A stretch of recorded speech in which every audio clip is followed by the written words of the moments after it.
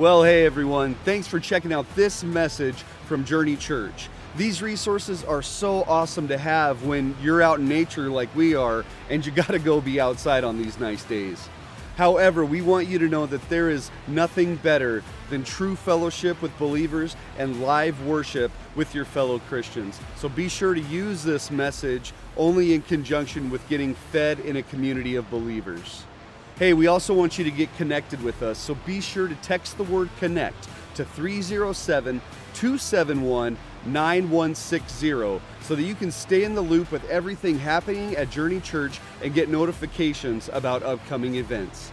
Hey, we pray that this message encourages you and inspires you as you continue this life on your walk with Jesus.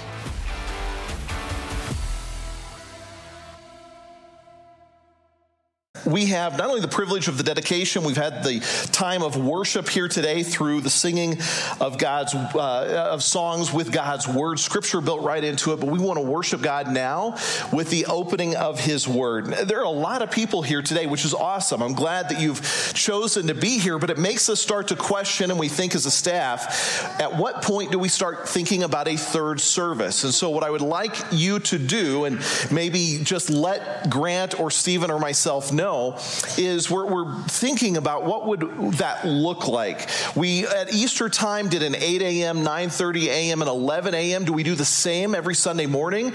Or do we have a Saturday night service instead? Or do we have a Sunday evening service instead? We're looking at what are the different options. So I just want you to fill in, or just have those conversations, and just what would you think would work? What would you think would be best? And so we're open to those ideas. Now, just because you have an idea doesn't mean we're going to do that, just so you know.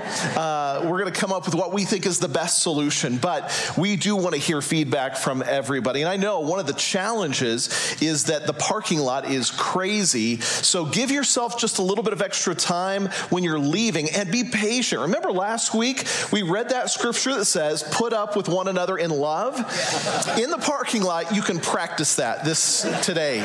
Put up with one another in love. In fact, we'll just assign Pastor Grant to be out there in direct traffic. So he doesn't know that, but that's what's going to happen. He can be out there in a little orange vest and direct traffic. All right, we are in a series of messages covering the book of Ephesians. We have been looking through the book of Ephesians. It's nicely divided, as I've mentioned before, in those three sections: learning to sit, learning to walk, then learning to stand. And I know, again, it seems backwards, but it won't be when we get to that. The standing is about, how do I face the battle and fight the spiritual warfare that I am in this world? We've covered sitting. What does it mean to sit and rest and receive from the Lord? How do I grow in him? And how do I understand what is my identity? And just not do, but just rest in him. And then last week, we've jumped into the section on walking. What does it mean to walk with the Lord? We're going to continue that thought today as we go through verses 4 through 10 today. And the title of today's message is this: All Roads Don't Lead to Heaven. And that's what we're going to be looking at. Let's read together the scripture. And I'm going to start in Ephesians chapter 4, verse 1, and I'll read through verse 10 here for our study time this morning. Let's look at this together. You can follow along on the screen. I'm reading from a version called the TLV version. It's the Tree of Life version. Just so you know, a little bit of background for you. There's a lot of different versions of the Bible, but all of those versions are translations out of the original Hebrew and Greek language. Groups of scholars get together, they put it together, they interpret it the best that they can understand based upon the original Hebrew and Greek words. This is just a version that I really like because it ties in a lot of the Hebrew understanding into it. Here's what it says. Paul writes this, chapter 4, verse 1. He says, "Therefore, because of everything I had previously said about resting, I, a prisoner for the Lord, urge you to walk in a manner worthy of the calling to which you were called." Now, last week we talked about what that means to walk worthy of God, to walk in a manner that you're a good representative of him. When you're going through life, you have his name on the back of your jersey. So make sure you're living right, acting right, functioning right, because you are a representative of God. I'll never forget when we were starting the church, we had these little bumper stickers. And I don't know if we still have any over in the Welcome Center today, but we had these little bumper stickers that said Journey Church on them. And people would put them on their car, in their window, whatever it might be. And I remember a couple coming to me saying, yeah, we were leaving church and we were speeding well beyond the speed limit, and we had the Journey Church sticker in our window, and the police officer actually asked us about that when he pulled us over. That's not being a good representative. If you're going to take a bumper sticker, do not break the law. And we do have some of those back there. Ben is just showing me. If you take one of those, be a good representative when you drive. No road rage, no swerving in and out, no gestures that you're giving to other people on the road. Be a good representative. And that's what Paul's saying. Walk in a manner worthy of God as you're living out your life. I don't know if that challenged any of you this week, but I hope it did. Here's what that's going to look like, he says. With complete humility, gentleness, patience, putting up with one another in love. Did you practice that this last week? Were you more humble and gentle and patient? And did you put up with each other? At home, as you're married and having married life, were you more patient? Were you kinder? Were you more gentle? Were you putting up with each other? That's what Paul is saying that God wants to see happen in our lives. Make every effort to keep the unity of the Spirit, that's the ruach in the Hebrew, in the bond of peace, that is shalom in Hebrew. Here's what he's going to go on. This is what we're going to look at today. There is one body, one Spirit, just as you also were called in one hope of your calling. One Lord, one faith, one baptism, one God and Father of all, who is over all and through all and in all. But to each one of us, grace was given in keeping with the measure of Jesus' Messiah's gift. Therefore it says, a prophecy out of the book of Psalms. When he went on high, he led captive a troop of captives and gave gifts to his people. Now, Paul says, what does that mean? He went up, except that he first went down to the lower regions of the earth. The one who came down is the same one who went up far above all the heavens in order to fill all things. We're going to look at today the fact that not all roads lead to heaven. Let's pray as we begin. Father, help me to speak for you in a way that's understandable. Lord, help the Bible to come alive. That this is not just a time where we can talk deep theology. This is a time where the Bible becomes relevant. Lord, help me to communicate this in such a way that this makes sense and it's relevant to where we're at in our lives today. The Bible is what you have given us. It's not something to be so complicated that we can't understand. It's something that we can apply to our lives and make relevant to our lives. So, Lord, help us today to understand this. Help us to firmly know what we believe and why we believe it. Help us to understand what Jesus accomplished when he came here so that we can walk in a manner worthy of you. We don't walk worthy of you just because we're trying really hard and want to do a good job. We want to walk worthy of you because what you've already done for us. Lord, show us that truth today. Help us to understand that truth. Help us to receive it and walk in it. It's in the name of Jesus we pray. Amen. All right, let's get into this. What we believe. It's the only point of the message today. I don't have multiple points. There's not 4 different things we're going to talk about. It's just simply this, what we believe. And that's what Paul lays out. Paul says, I want you to walk worthy, but you're not walking worthy because you're trying to earn God's favor. God's already given that to you. You walk worthy in response to what God has already done in your life. If God has been real in your life, if he's already done a work in your life, now you're going to walk worthy of God. What do we believe? Well, let's look at this together, and I'm going to highlight some different things. I want to go back to the scripture that we read, and I want to highlight some of these things for you here this morning.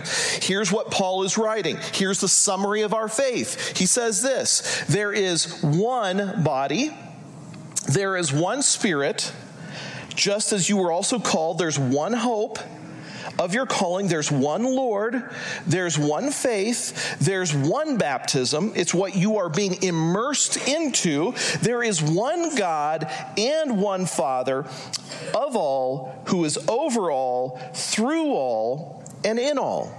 In this, he's given the statement of what is the summary of our faith. Many people think that multiple roads lead to heaven. In fact, I heard a story about a person who had died, and they went to heaven. And as they were there in heaven, they were being given a tour by the angel that was showing them around heaven. But this person who had died noticed that there were these large walls on both sides of the place where they were going to live. Large barrier walls that were set up and erected. And the person said to the angel, "Well, what are those walls? Why are they there?" The angel said, "Well, those walls are to separate out the different sections of heaven, because you see, on the other side of the wall is the Mormons. On the other side of that wall is the Islam. On the other side of that wall is Jehovah's Witness. On the other side of that wall is the Hindus. Everybody is in heaven, but nobody thinks anybody else is. And so we set up these walls so that nobody would actually know, because they think theirs is the only way to heaven." Now, that statement, that story is false. There are not many roads that are going to lead you to heaven. There's not many different ways and many different avenues. There's only one body, that is the church. One Spirit. Now, when I say church, I'm not talking Journey Church. I'm talking about the church as a whole. You're a part of the church when you accept Jesus into your life. You become a part of the universal church around the world, across all times. You're part of the church. There's only one church. Not many different roads. One, he says. There's only one Spirit, the Holy Spirit of God. There's only one Spirit. There's not multiple gods. There's just one. There's one hope. You cannot put your hope in anything else. There is one hope, Paul says, that you can have. There's one Lord. That is Jesus, Messiah, who is Lord and King over all. There's one faith, one way of salvation, one belief system, not many. There's one baptism that you're baptized into. You're not baptized into another religion. That's not the way it is. There's one baptism that counts, not many. There's one God, there's one Father who's over all, through all, and in all. Jesus talks about this when he talks about the fact that not all roads lead to heaven. He says it's a very narrow path and a very narrow way that leads there. Jesus is very narrow-minded. He is not open to everything. He's not tolerant of everything. It's one way, one plan, one man. Jesus says this in Matthew chapter 7, verses 13 and 14. "Enter through the narrow gate, for the gate is wide, and the way is broad that leads to destruction. Those who enter through it are many. It's just the way of the world. How narrow is the gate, and difficult the way that leads to life, and those who find it are few." So Jesus says it's just one path, one man, one faith, one body, one baptism, one Spirit, one God, one Lord who is over all and above all. That is the plan. I want to show you today and just lay out for you today, and I'm going to try to do this quickly because we don't have a lot of time to dive into this, but I want to show you what some other religions and cults believe, just so that you can have some background knowledge in your own mind. What I have found in most people is that they try to bring a hodgepodge or a conglomeration of beliefs, and they put it all together, and they stir it up, and they take a little bit from each one, and they call that their faith.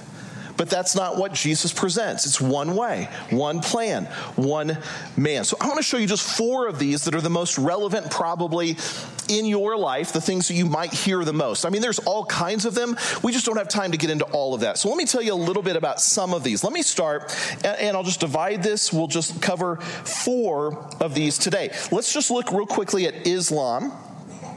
Let me look at Hinduism. Then we're going to look at the Mormons. and then we'll look at Jehovah's Witness. We'll look at just those four because it seems like where we are, those might be the most four that you would hear about. There's all kinds of other ones, and we could talk about that some other time, one-on-one. But let me just tell you, and I want to show you the common denominator in all of these. So let's talk about Islam. Islam was founded by a guy by the name of Muhammad. Now, Muhammad had a revelation from the God of Islam called Allah. Allah is one God. They do not believe in multiple gods. In fact, they think Jews and Christians have corrupted the original teachings, and they believe that Christians are absolutely going to hell because they say, well, you believe in three gods, which is not the case. It is the Trinity. We don't have time to get into all of that today. God is one. The greatest sin in Islam is not believing that God is one.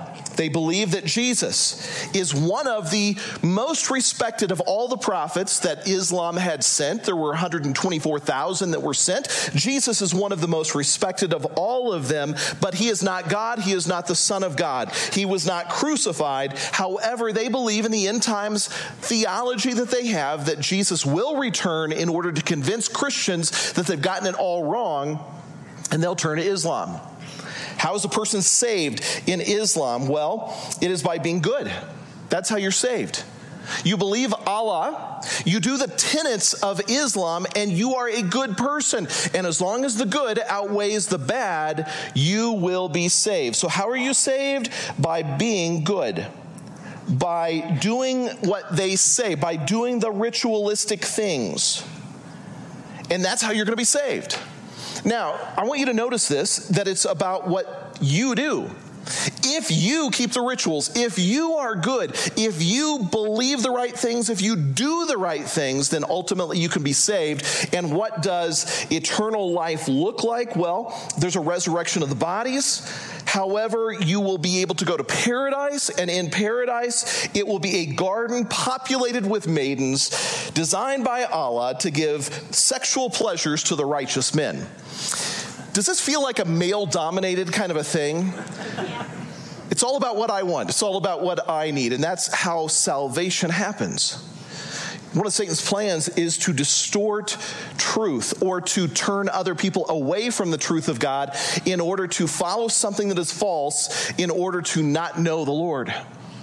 Let's talk about Hinduism. Hinduism, the key person is a guy by the name there's no one key leader in Hinduism. I was thinking of Buddhism. Hinduism started sometime around 2000 to 1000 BC. It is the idea out of the Bhagavad Gita.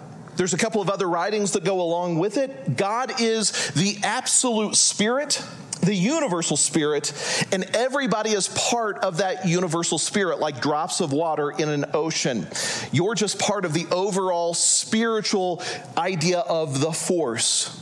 And that's how it works. You're a part of the overall force. And that is what happens out of Hinduism. Now, Jesus is a great teacher, they think, in Hinduism, but he is not the Son of God. His punishment for sins didn't accomplish anything. In fact, they don't even believe that he did die on the cross or that he did rise again. Well, how does it work? How is salvation in this state? Well, it's through something called reincarnation. Reincarnation means that because you have been a good person and you have good karma, that you can come back as a better person. And if you've been a bad person, because of bad karma, you will come back as a bad person. And that's what reincarnation is. It's a continual cycle of always coming back better and better. And you're always going to be reincarnated until you finally reach the ultimate state in which, through all of these times of reincarnation, through yoga, through meditation, you can reach union with Brahman.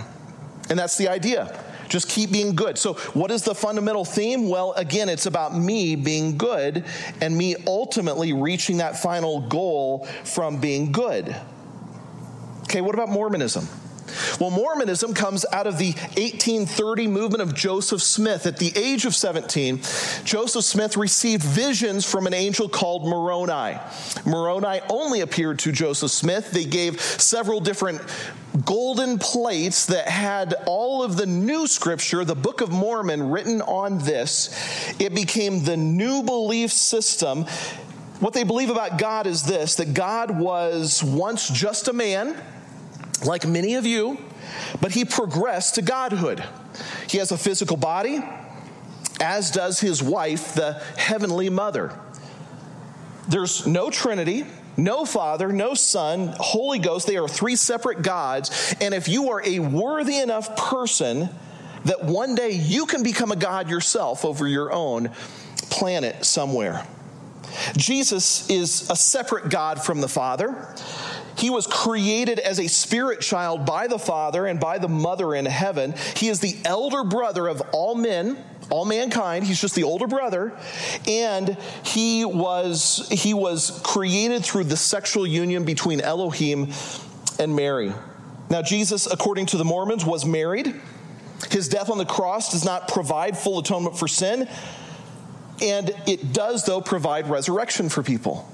And so that's who Jesus is. The Holy Spirit is different from the Holy Ghost in the Mormon belief system. It's like the influence or the electricity that runs through everything. Salvation happens by, again, being good enough.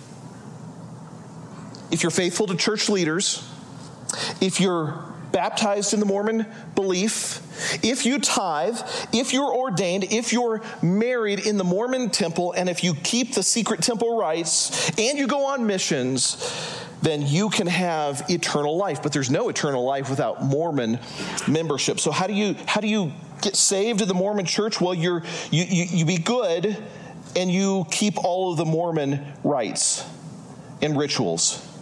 And that's how you can be saved. Again, it's about what you do, and it's about how much you do. Eventually, everyone is going to go to one of the separate heavenly kingdoms, but some it's going to be more punishing than others. But again, it's about if you're good enough. Finally, Jehovah's Witness. Let me just talk about that real quickly. The key person was Charles Taze Russell and also Joseph Rutherford, and they came up with this idea that you will be able to live forever with Jehovah, the one God called Jehovah. Now, Jesus is the first thing that Jehovah ever created. Jesus is not God. Before he lived on earth, he was Michael the archangel. On earth, he was just a man who happened to live a perfect life. After dying on the stake, not a cross, he died on a stake, he was resurrected as a spirit and his body was destroyed. They believe that Jesus actually returned in 1914 and that he will come back again in order to set everything correct. The only ones that will be saved are the Jehovah's Witnesses. There was a problem that happened, though, that there was a number in the Bible in the book of Revelation that was 144,000. They believe that's how many are going to be saved. That number has already been met long ago, so they had to come up with a new theology. The 144,000 will go to heaven. Everybody else who's a Jehovah's Witness will stay here for 1,000 years while Jesus is reigning here, and they have to live an absolutely perfect, holy life in order for Jesus to finally accept them at the end. How are you saved? Well, you've got to be baptized as a Jehovah's Witness. You earn salvation on earth by going door to door, by doing good works for God. And in that eternal life, if you don't obey God during those 1,000 years, you will be annihilated. So what is the fundamental thing? You be good and you do what the Jehovah's Witnesses say, like being baptized and going door to door. Now, do you understand the theme? Every theme of every religion out there in the world today is this: you do good, you keep the rituals. You be a good person, you get reincarnated. You be good and you keep those Mormon rites. You be good and be a good Jehovah's Witness, and maybe you can be saved. And it's always so fuzzy. Can I really be saved? Can I really find eternal life? Can I really experience salvation? And the answer in all of those is, I don't know. Maybe, maybe not, if you follow what they say. Go back to what Paul says. There's only one body. There's only one Spirit. There's only one hope. There's only one Lord. There's only one faith. There's only one baptism. There's only one God. And there's only one Father. And he is over all, and he is through all, and he's in all. There's not many roads. There's not many ways. There's not many other beliefs. There's only one way. And what Christianity says is this: you're not good enough, and you'll never be good enough. And you can't do it well enough, and you'll never measure up. But the grace of God is this: but I love you anyway. And I'm going to give you an opportunity, and I'm going to make a way so that you can have hope and you can understand what your calling is. He goes on to say this, and I want you to notice the work of Jesus. But to each one of us, grace was given in keeping with the measure of Messiah's gift. Therefore it says, when he went up on high, he led captive a troop of captives and gave gifts to his people. Now, what does it mean that he went up? Except that he first went down to the lower regions of the earth. The one who came down is the same one who went up far above all the heavens in order to fill all things. Now, Paul is quoting something out of the book of Psalms, Psalm 68. And this is a prophecy of what the Messiah would do. You've ascended on high. You've led captivity captive. You have received gifts among men, even from the rebellious, that the Lord God might dwell there. That is what he is quoting. I want you to notice these words. To each one of us was given in keeping with the measure of Messiah's gift. So each one of us was given a gift. Therefore it says he went up on high. That means he ascended. He led captive a troop of captives. And he gave gifts to his people. Now, what does it mean that he went up? He ascended, except that he first went down to the lower regions of the earth. The one who came down is the same one who went up for above all the heavens in order to fill all things. Let me tell you what this means. I don't know if you remember the song, Lord, I lift your name on high. Do you guys remember that at all? I mean, it was a popular song for a long, long time. Lord, I lift your name on high. And the whole premise of the song is this, that he came from heaven to earth to show the way. He went from earth to the cross, my debt to pay, from the cross to the grave, from the grave to the sky. Lord, I lift your name on high. Now, it's a very simple song, but it's based upon this idea. Here's what Jesus did. He ascended into heaven, is what it says. So he ascended. He went up. He ascended. But when did he ascend? At the end of his ministry. Acts chapter 1, you can look at it. He went up. It also says, though, that he went down. He came down. What does that mean that he came down? It means he went from heaven here. Think about it for just a moment. What would that have been like for the God of the universe to leave the throne room of heaven in order to come here? Is that a trade you would make?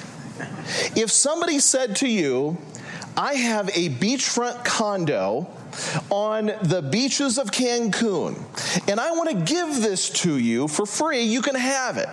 Or you can live in North Dakota, middle of North Dakota. You can choose. Which one do you want? Which is going to be a better choice? Well, probably beachfront Cancun. Jesus left the throne room of heaven far better than anything in Cancun than we could possibly imagine, and he came here. He had power, majesty, authority. He came here to a place where he didn't have that. He could do incredible miracles. He was still the Son of God, but he had nothing. And then he was going to suffer and go to the cross on our behalf. After that happened, he ascended back into heaven. Now, what does it say that he did when he came here? Well, he came in order to bring gifts.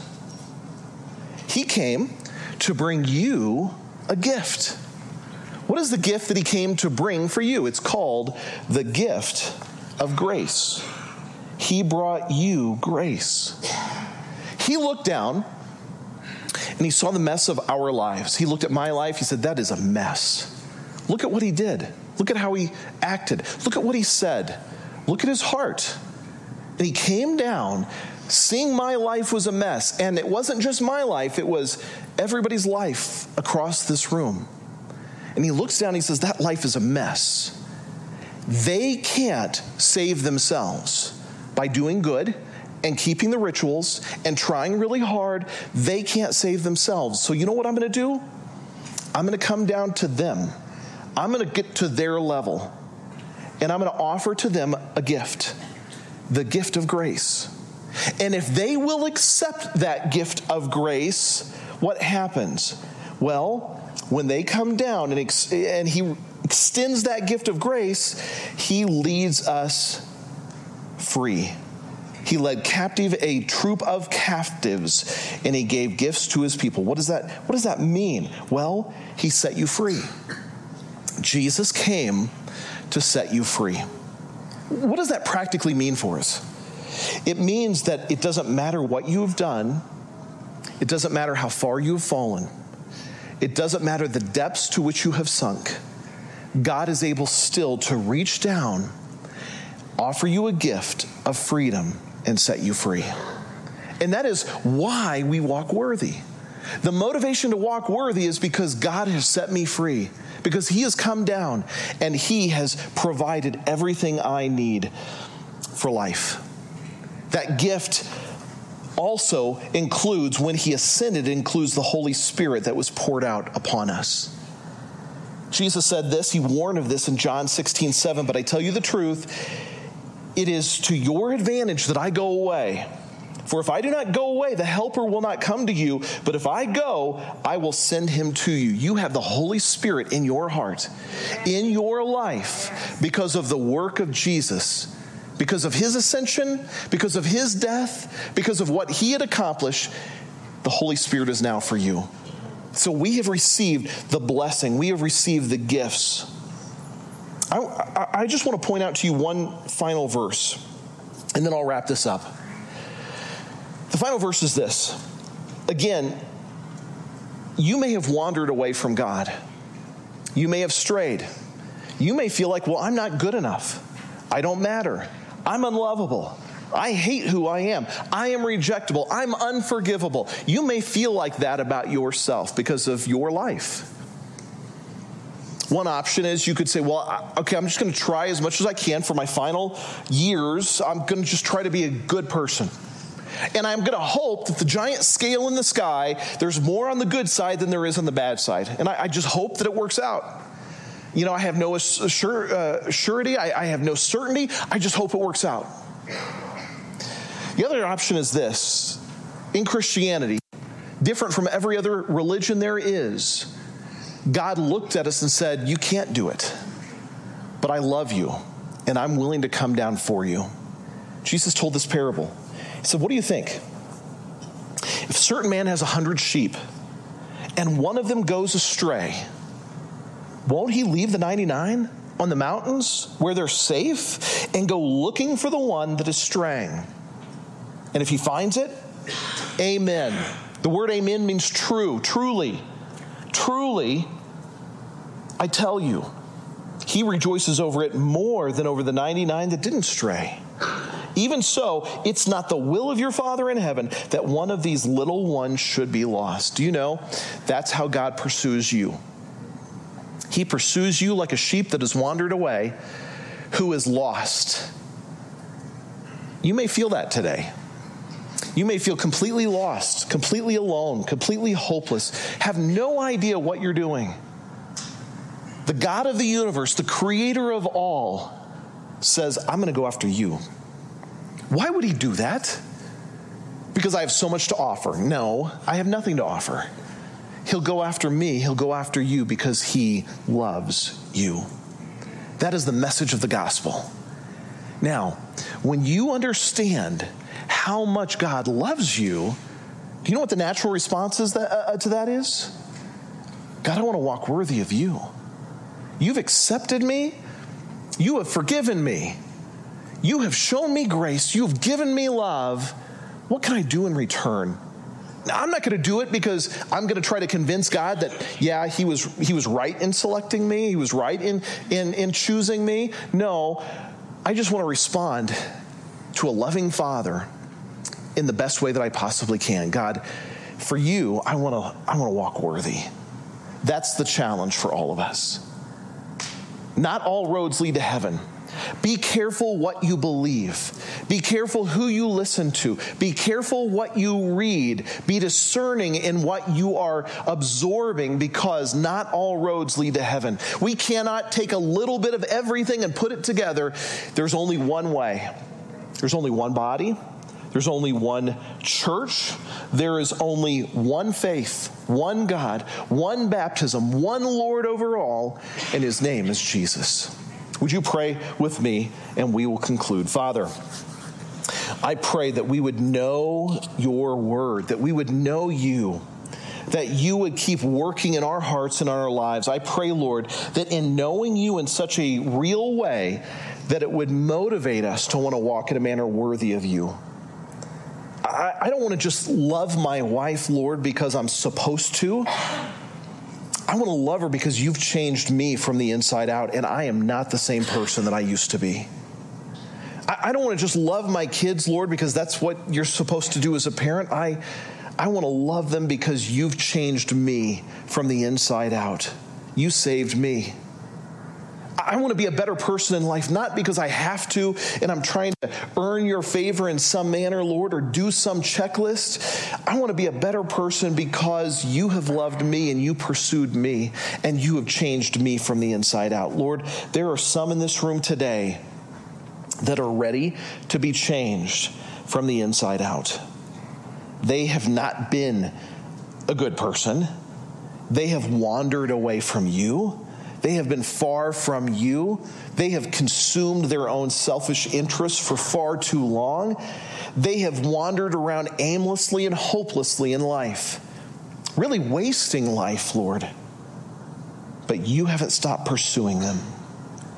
You haven't stopped talking to them and telling them, I love you. I want you to follow me. I want you to be different. Lord, I pray for that person today, that today they would say, Jesus, please come into my heart. I'm sick of living aimlessly. I'm sick of wandering around, Lord. Please come into my heart and change me. I want to walk worthy of you, but I know it can't happen until I'm fully surrendered and completely yours. Lord, as we leave this place, bless us, protect us, and help us to make a difference in this world. Help us to walk in a manner worthy of you this week, with all patience and gentleness, being kind, not being bitter, being forgiving, putting up with one another in love. Lord, help us to follow you. It's in the name of Jesus we pray. Amen. Have a wonderful, wonderful rest of your week, and hope to see you back here next week, and put up with one another in love in the parking lot. See you then. Hey, thanks so much for checking out that message from Journey Church. We pray that it inspired you to trust the Lord, to treasure people, and to transform our world with the saving gospel message of Jesus Christ. If God is leading you to give to this ministry, be sure to head over to journeychurchgillette.com and hit the give icon in the bottom right-hand corner. Your generous contributions allow us to continue making content like this week after week. So thank you for your generosity so that we can keep spreading the message of Jesus Christ all over the internet. Hey, God bless you guys, and thanks for listening to this message.